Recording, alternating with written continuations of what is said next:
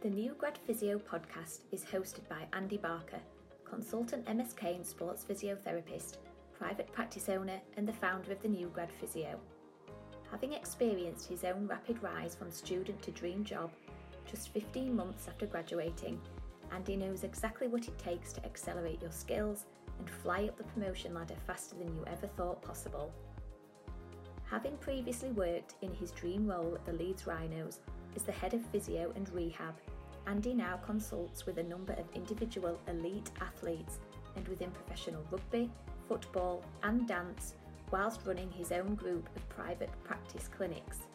He started the New Grad Physio to help student and new grad therapists just like you overcome the specific challenges you face at the start of your therapy career, helping you to dodge the common pitfalls that can cause confusion and overwhelm with your clinical practice and stop you getting the patient results and the jobs or promotions you deserve. This podcast will deliver you actionable advice, will help you make sense of your patient assessments, reason your treatments and patient rehab to get results well beyond your level of experience. You will also discover what you need to do to open doors, to create opportunities for yourself, so you can enjoy the best possible start to life as a new grad physio. So, let's get started.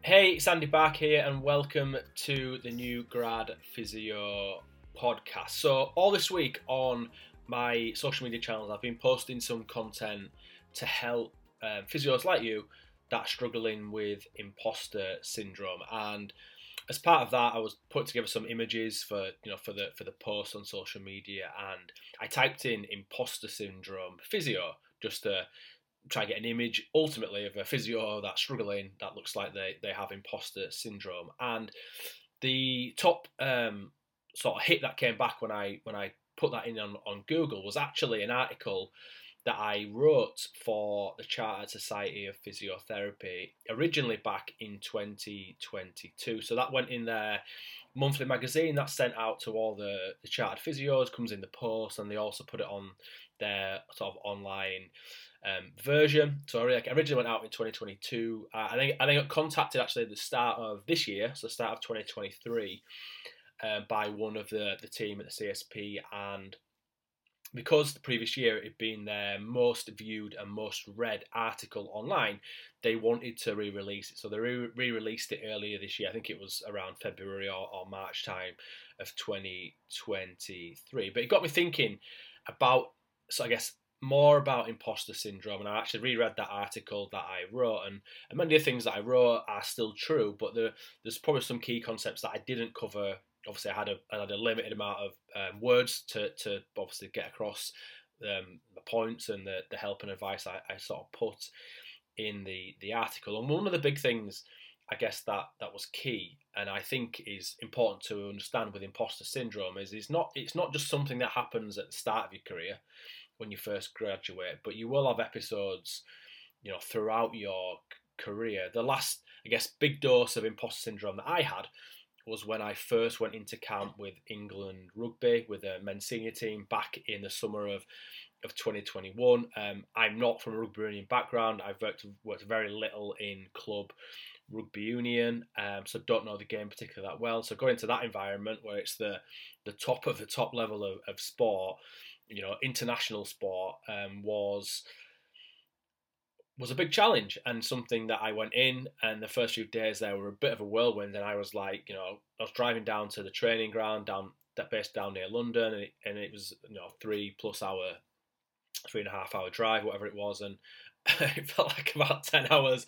I was just so worried. It was almost like I was going for my first interview or first day at work all over again, like I was a new grad again almost. So it's not, imposter syndrome is not something that's just going to happen at the start of your career. It can happen throughout your career, although those episodes will for most therapists become less frequent and I guess less severe, if you want to put it that way. But that said, imposter syndrome for most people and for yourself is likely to rear its head first and foremost when you first start out. It's going to be the biggest challenge that you're probably going to face when you do first start out. And I know exactly how it feels. When I first started out, I felt inadequate. and I sometimes question myself, driving into work at the Leeds Rhinos.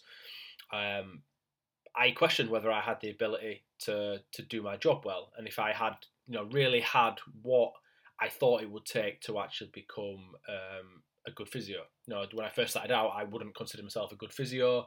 If I look back to what I knew then, to what I know now, I certainly wasn't. And the thing that I always struggle with probably the most, I've always had this mindset of, I work hard. I did it at university. I'm not the most intelligent naturally. I can't just read something and it being printed on my brain. I'd have to read things over and over again.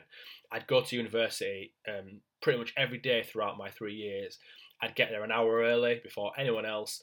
I'd be knocking on the door to go and sit in the library to pre-read the lecture notes, the slides, the seminar things we were doing that day, just so I could get ahead of the game. So when I was seeing it then in class, that wasn't the first time I was seeing the slides. I'd already have some questions ready for the lecturers, because that is what I felt I needed to do. I almost had this mindset of, if I put the extra work in, it'll put me in real good stead.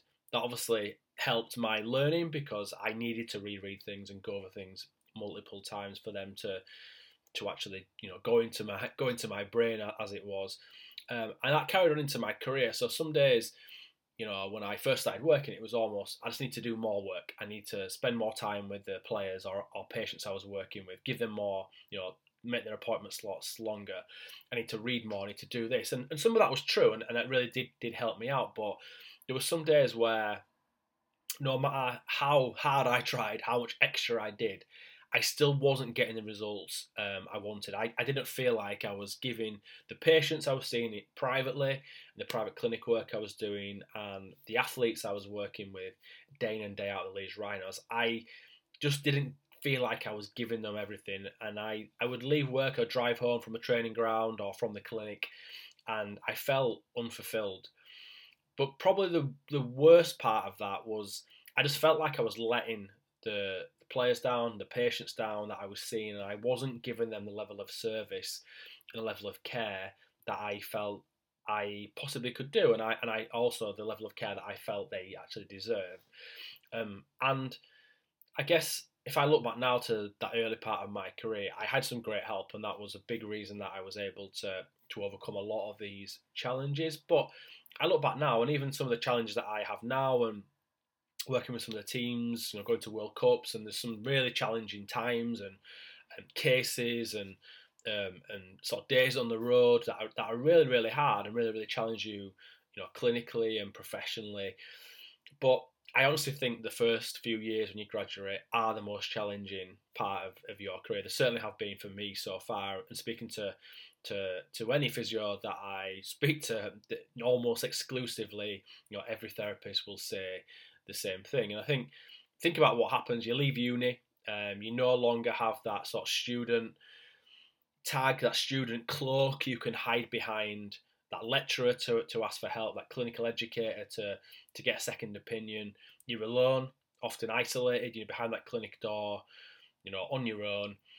And because you're not getting the patient results you think you should be getting, you feel like an imposter. And I know it's tough, but I wanted to go through some things in today's sort of podcast episode just to help you out. So I think the first step in overcoming imposter syndrome is you have to accept that you are struggling. You have to accept that you've got imposter syndrome, that you are struggling. So, no one expects you as a new grad physio, sports therapist, or sports rehabilitator to have all the answers when you first start out. But clearly you need a level of knowledge and skill and the ability to apply this knowledge and skills to real patients in the real world. And if you have graduated, you'll know exactly what I mean.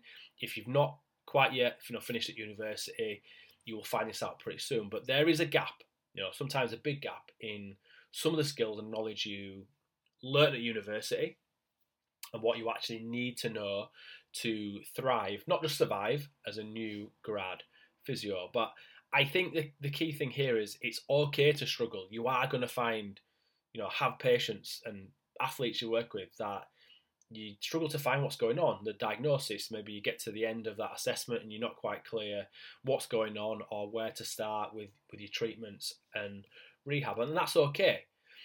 But there's no use in burying your head in the sand, just trying to think, I'm going to forget about that.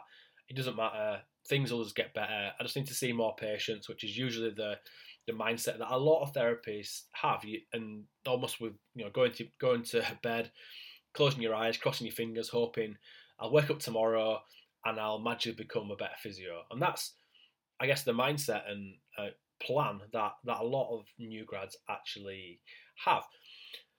But having imposter syndrome and accepting you've got imposter syndrome is going to happen to almost every therapist, particularly at the start of your career. And I actually think having imposter syndrome at the start of your career is actually a good thing. And you're probably thinking, Andy, what the hell are you talking about? It's not a good thing. It makes you feel like shit. It doesn't give you a great feeling. To walk away from work thinking that you've not done as good a job as you can. But the positive side of it is that it shows that you actually care. It shows that you actually want to make a difference to the patients you're actually working with. And I get it doesn't feel great, but if there's a positive out of it, it does show that you care.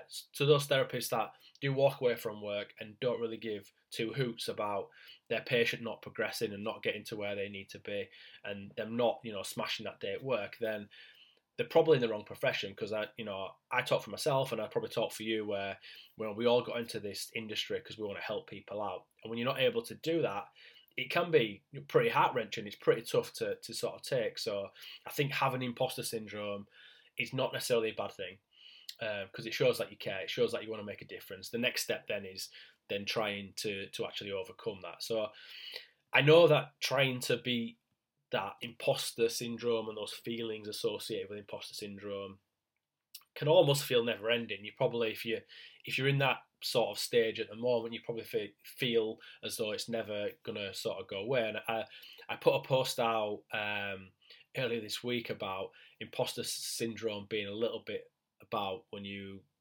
step in dog shit. So you step in dog poo walking down the road, because that smell takes ages to sort of go away, and you just can't seem to get rid of it. It's just there in your shoe and it stinks and it just won't go away. But that said, I was obviously using a little bit of a joke just to try and talk about imposter syndrome. But in all seriousness, imposter syndrome is a serious thing, and it can stall a lot of therapists in their ability to actually progress their career and actually enjoy going to work each and every day, because you're going in, you feel like you may be failing a little bit and you're not giving those patients the level of care and service they deserve. And that's pretty tough, whether you're working in private practice, patients are coming in, paying their hard-earned cash to see you, or maybe you're working in the NHS and you'll have patients that you're seeing that have waited months and months and months to see you. They've been in a waiting list, they get to see you and they just need help. Maybe work in a different environment, but wherever that is, your patients come in, they need your help to take away their pain, to get them back to what they want to do. And if you can't help them do that, it is really tough to take. But the reality is, if you're suffering with imposter syndrome, the first step is accepting you've got it. The next step is actually taking action and doing something, because if you just continue to do the same things with your patients, the same assessments, the treatments and rehab, and you don't try to understand maybe what you're not doing as well as you could to get the best results you can with your patients, you're going to continue to get the same results. You're going to get those inconsistent patient results. Some patients get better, some patients, you're not really getting anywhere. Some patients you might actually flare up and actually make worse. And the physios, the new grads that are actually able to beat imposter syndrome are those same physios that take action. I wrote this in a post again on social media earlier in the week, and I used these exact words, and I gave almost some self-talk during the post saying, enough is enough, imposter syndrome. I do not like you. I'm going to beat you into the ground. And that is in essence, the attitude that you need to have, accepting that you've got imposter syndrome, that you are struggling, but then having the mindset that you actually want to do something about it, to actually change, to actually improve what you're doing as a physio, to get the best results you can with your patients, to start progressing your career. And just finally, I want to stop it short of being a bit of a rant. So again, as you'll probably be aware, I work with and mentor a lot of therapists, physios, sports therapists, sports rehabilitators through my New Grad Physio membership. And one of the things that, like I'm saying, we'll be careful with the choice of words here, but one of the things that probably frustrates me the most is that so many new grads, and that includes those that are coming to the end of their studies and those that have graduated or in those early years of their therapy career, say the same things over and over to me. They'll tell me their problems and challenges, and that's why they initially reach out to me for some help, and I'll take that on board and I'll give them some help and advice. But one of the key things that I always ask is, what have you done so far? You've told me you're struggling with this, with that. What have you done so far to actually overcome those particular problems? You've told me you're struggling with your subjective assessment.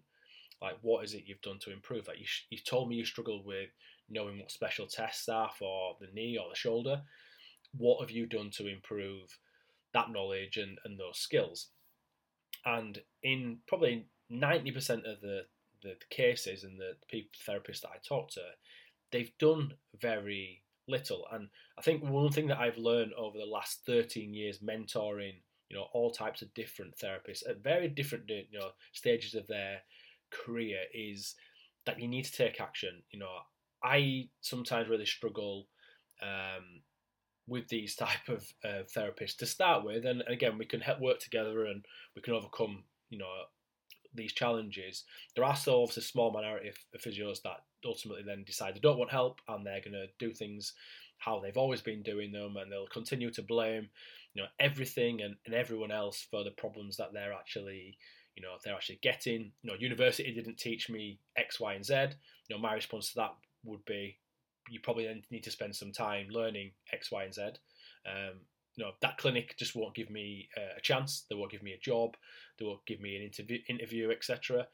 But my response to that would be, get some feedback if you can from that employer as to why your application was unsuccessful, and then do the work to make your CV and your letter of application 10 out of 10, not the 7 out of 10 that it was previously, which it's probably going to be the difference between you getting a shot, getting into that interview room or not. So I think taking action is probably the biggest thing I would want you to take away from this podcast episode. Yes, identify the problems, the challenges you're facing right now, but ultimately, you can whinge and moan like some therapists do, bury your head in the sand, hoping that magically all those problems are going to go away tomorrow when you wake up. But if we're being totally honest, is not going to happen. The therapists, the best new grads that I see week in and week out, that are thriving in their roles in private practice clinics, in sport, in the NHS, are those that have decided, imposter syndrome, I don't like you, I'm going to do something about you, I'm going to get rid of you, I'm going to put, I'm willing to put a little bit of time and effort in and work to improve my clinical skills, my knowledge, so I can get the best results I can with the patients that I'm working with. Those are the therapists that, like I say, are thriving. They're not just surviving, going to work, just trying to get through the day. They're actually loving going to work, getting great results, well beyond their level of experience and years with the patients and athletes that they're working with, and they're already 1-2 steps ahead in terms of their career than a lot of therapists are who graduated at the same time as them. So I hope what I've covered in this podcast is going to help you out. Just before I head away, to help you take action, so I've talked a lot about taking action to help you move to the next step of your career and to learn the sort of skills you need to do to progress yourself and professionally.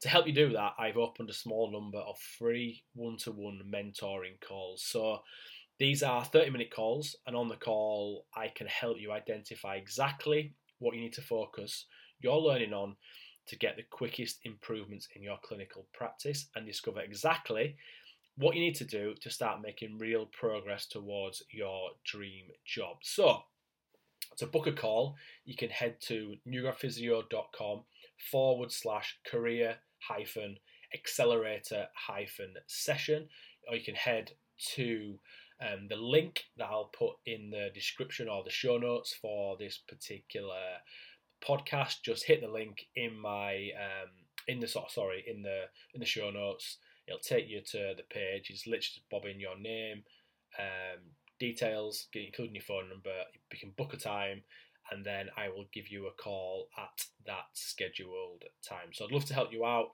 So if you want a little bit of help and assistance, please book a free one-to-one session. Just hit the link in the show notes, and I will speak to you soon. So that's it for the podcast for this week. I really appreciate your time and attention, and for joining me on this week's episode. I hope you enjoy the rest of your day, whatever you have got planned, and I'll speak to you all again very soon. Thanks for listening to the New Grad Physio podcast. Before you head off, I just wanted to make sure you did not miss this. Alongside his podcast, Andy posts a weekly blog on his website, www.newgradphysio.com. You can access all his blogs and loads more resources like his recent PDF, the 5 breakthrough steps to confidently treat the shoulder right every time, avoid mistakes and stop you feeling less adequate than other new grads. This is Andy's most popular resource and has already been accessed by thousands of therapists just like you. To get a copy of this PDF, or to get more information about Andy's upcoming courses, or find out more about his New Grad Physio membership, head to www.newgradphysio.com. Have a great day, and we will catch you on the next podcast episode.